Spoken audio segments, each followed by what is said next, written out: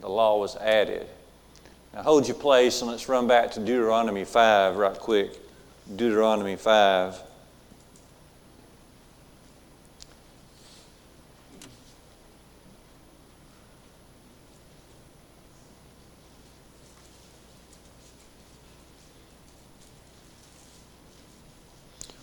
Beginning in verse 1, Deuteronomy 5, 1 and 2, Deuteronomy 5, 1 through 3, that is. And Moses summoned all Israel and said to them, Hear, O Israel, the statutes and the rules that I speak in your hearing today, and you shall learn them and be careful to do them. So we know we're talking here about the law of Moses. Verse 2, Deuteronomy 5, The Lord our God made a covenant with us in Horeb. Okay, Mount Sinai area, in Horeb.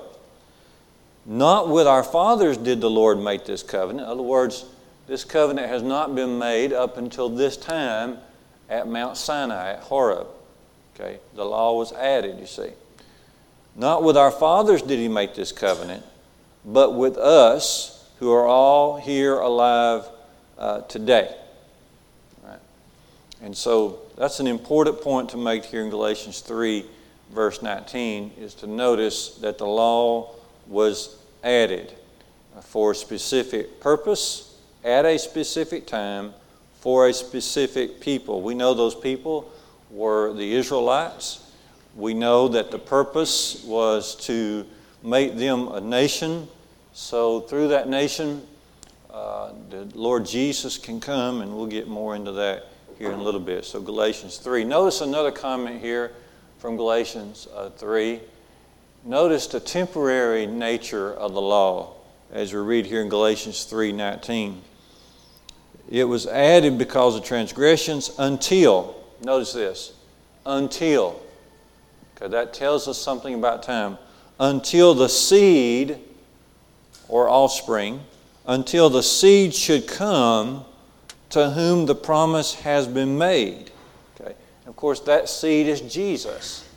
And so this law was to continue until the seed, who is Jesus, came to earth and accomplished his mission for the Father. Okay. Once that mission is accomplished, then the law would not serve its purpose any longer. So this is the ideal. So the law is temporary in nature, which you know, but we can notice it here from Galatians 3:19. That's why we read in such passages as Colossians 2:14 that the law was taken out of the way and that it was nailed to the cross. So notice the temporary nature. And then notice also here as we're reading in Galatians 3, and let your eyes go on into verse 21. Notice verse 21 with me. Paul asks, is the law then contrary to the promise of God? Certainly not. It's not. He says, for if a law had been given that could give life, then righteousness would indeed come by the law. Okay. So the law of Moses is inferior to the law of Christ because the law of Moses cannot give life. Okay. In other words, it cannot bring the spiritual life that we enjoy now. It could not bring the complete forgiveness of sins that we now have and are enjoying in Jesus Christ. If the law had been able to give life, then we would still be under that law.